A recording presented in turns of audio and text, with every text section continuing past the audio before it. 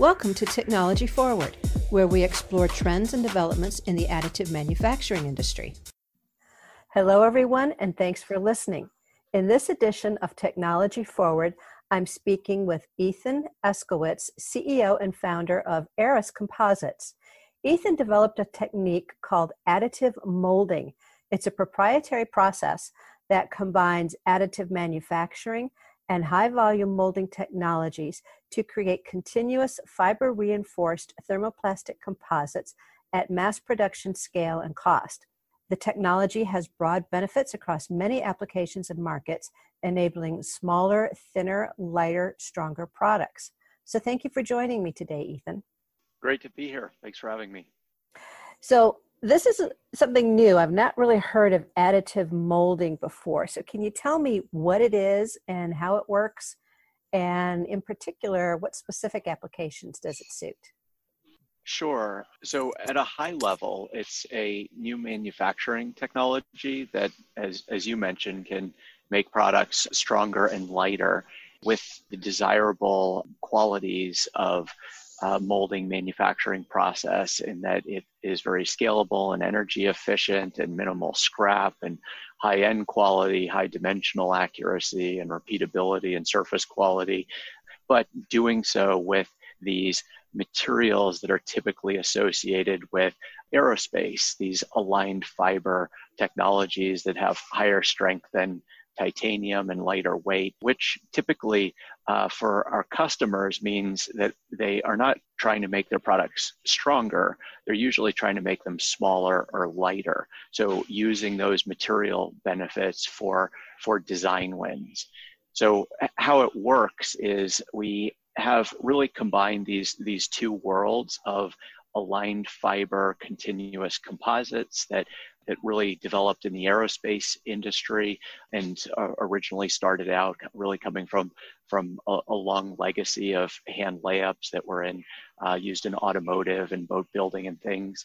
But then the other realm is the injection molding world in particular has developed many of these efficient processes and automation techniques that we're able to combine with the aerospace materials to really enable getting these materials into the products that surround us every day that haven't been able to take advantage of these materials because the process costs have been so high in the past. Okay, so what might some of those products be that would be like non-aerospace? Sure. So since it is a manufacturing technology, it is broadly applicable from aerospace to automotive parts to industrial, wide range of industrial applications.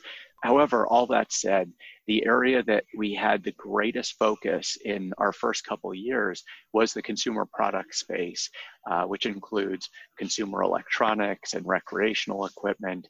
And the reason for that focus is because the product refresh cycle in those realms and the amount of qualification is very favorable for a new company that is trying to get production online to essentially make for a profitable business.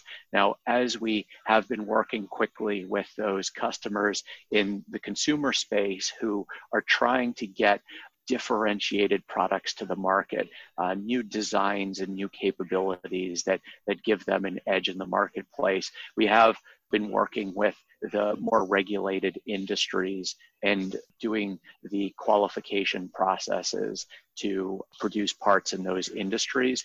However, those processes are multi-year endeavors, and we do those in parallel with the much faster moving consumer markets. I think I read somewhere that antennas were one of those applications that you can use this process for. So we're at this really interesting place where so many products are getting electronics embedded within them. Mm-hmm. And the capability to take what was actually developed in aerospace, putting glass fiber into carbon fiber composites to create an antenna window. So you're getting the highest strength to weight ratio, carbon fiber composite in certain areas, and then this antenna transparent glass fiber windows. So then you're having really optimal functionality of the antennas.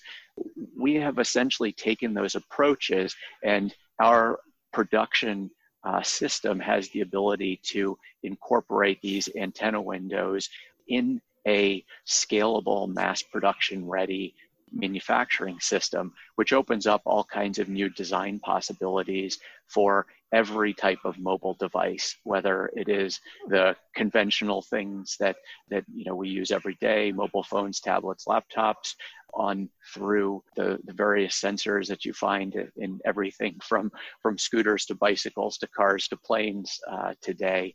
And there are actually some really interesting industrial applications as well, where connectivity is coming into the factory, and all kinds of other industries where digital intelligence unlocks value.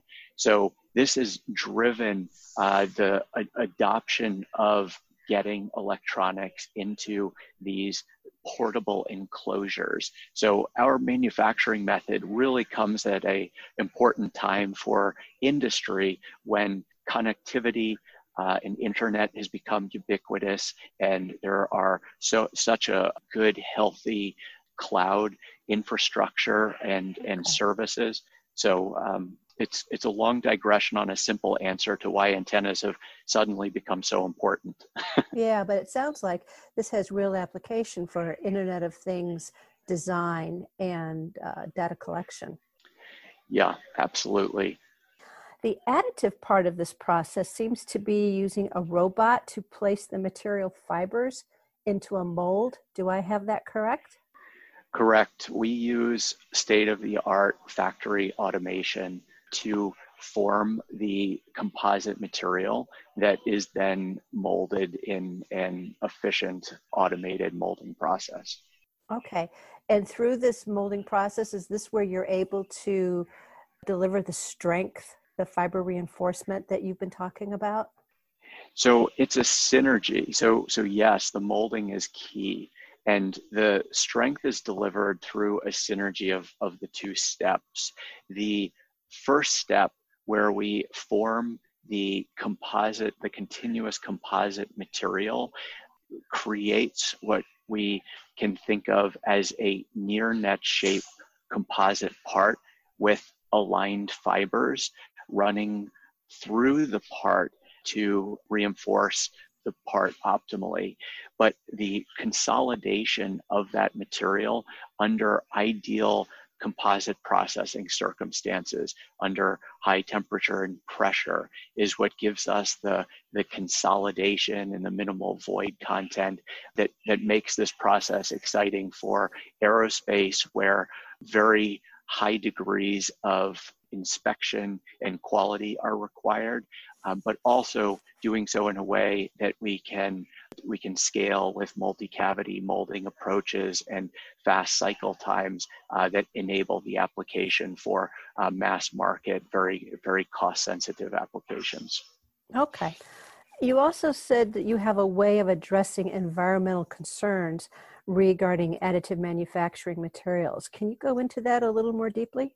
Sure. So any question about sustainability can, I think, really be broadly considered in terms of three key areas.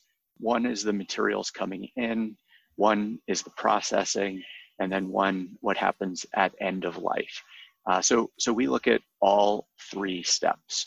So the first step, we're working primarily with the thermoplastic composites, where there has been a significant amount of development based on work by the consumer product space, where there is significant appetite and push from the leaders in consumer products and a number of other industries to get more sustainable resins and chemistries into the products.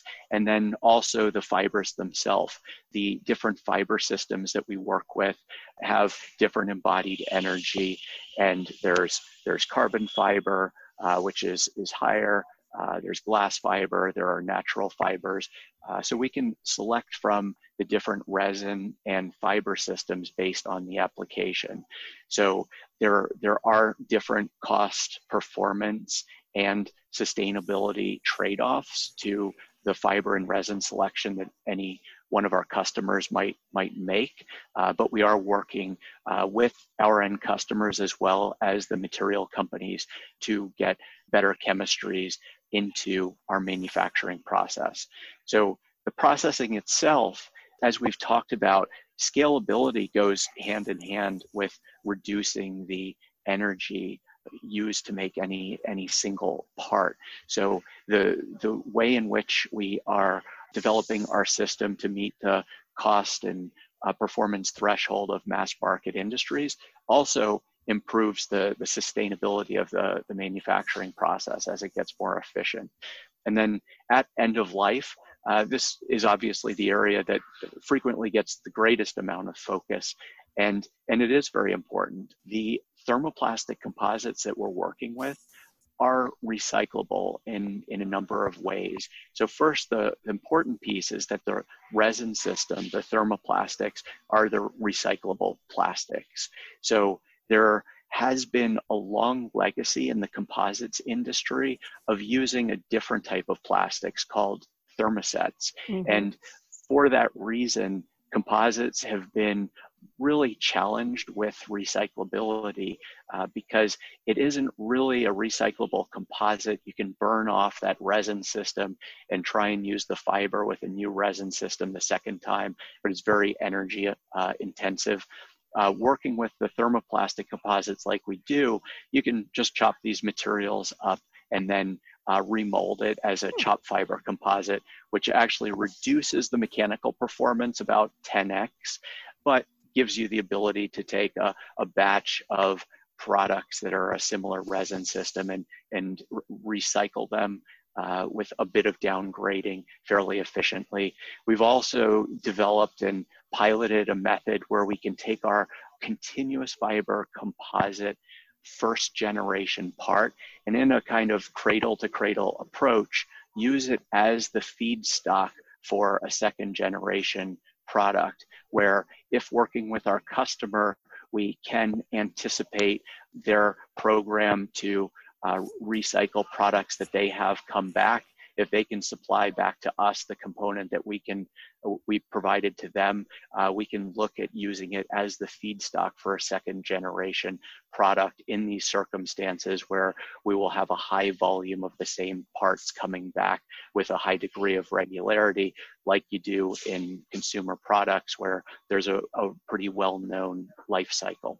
So typically in thermosets, the existing development work that's been done to recycle thermoset composites is through pyrolysis and burning off all of the resin. So you're not really recycling the resin. You might be able to reclaim some of the fiber that gets downgraded through that burn off process. So it isn't completely wasted, but you might be burning off half of the volume of the material to reuse the other half. And that has been done with some of the carbon fiber composites because there's a very high embodied energy in that carbon fiber material.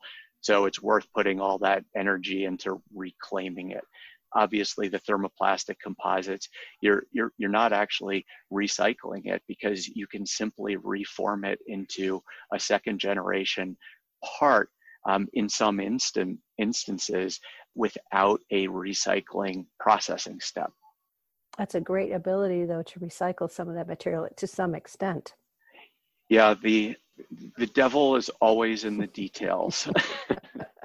Very true. And in all of these questions, it really is this full life cycle that can't actually discount the use as well.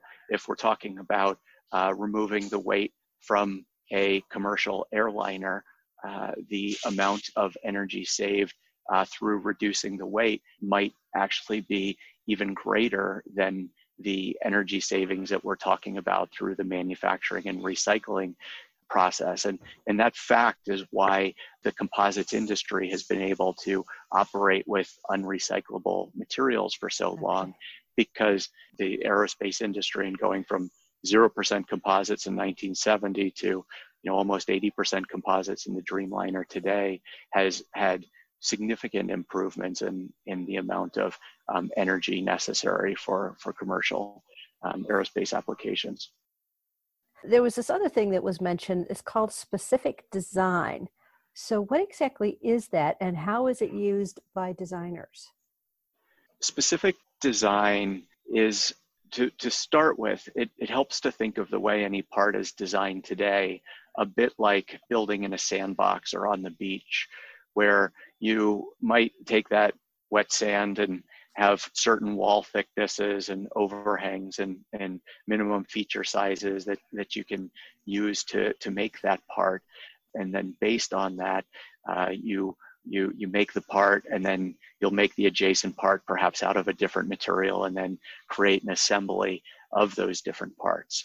So first, with these very high performance, stronger than metal materials, the wall thicknesses can be smaller. Using our molding methods, we can have very accurate dimensions as well as the fine features.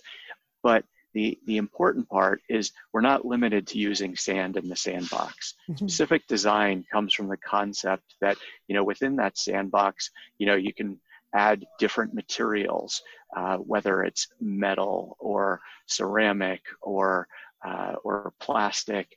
In general, a composite material is a combination of different materials, and we typically think about it in terms of the fiber and resin that we create a material from. But our ability to position within that fiber and resin composite material different inserts or sheets or wires essentially is a composite of composites. So specific design is the idea that our customers can specify the functionality that they want in different regions of the same part. So if you want to have a device with a really tough energy absorbing corner, as well as an antenna window, and then some wire running through a specific area, all of these can coexist within the same part. And the collaborations we do with our customers is similar to the design that's done in CAD with assemblies today, just instead of having separate discrete parts that are designed and then created through different manufacturing steps that are then assembled together, we can make them in a single manufacturing step. Also has benefits in production. Obviously, shortening the assembly line increases the speed of the manufacturing process. Very interesting. Okay, and lastly, we've covered a lot of material, but is there anything in specific that you would like to cover?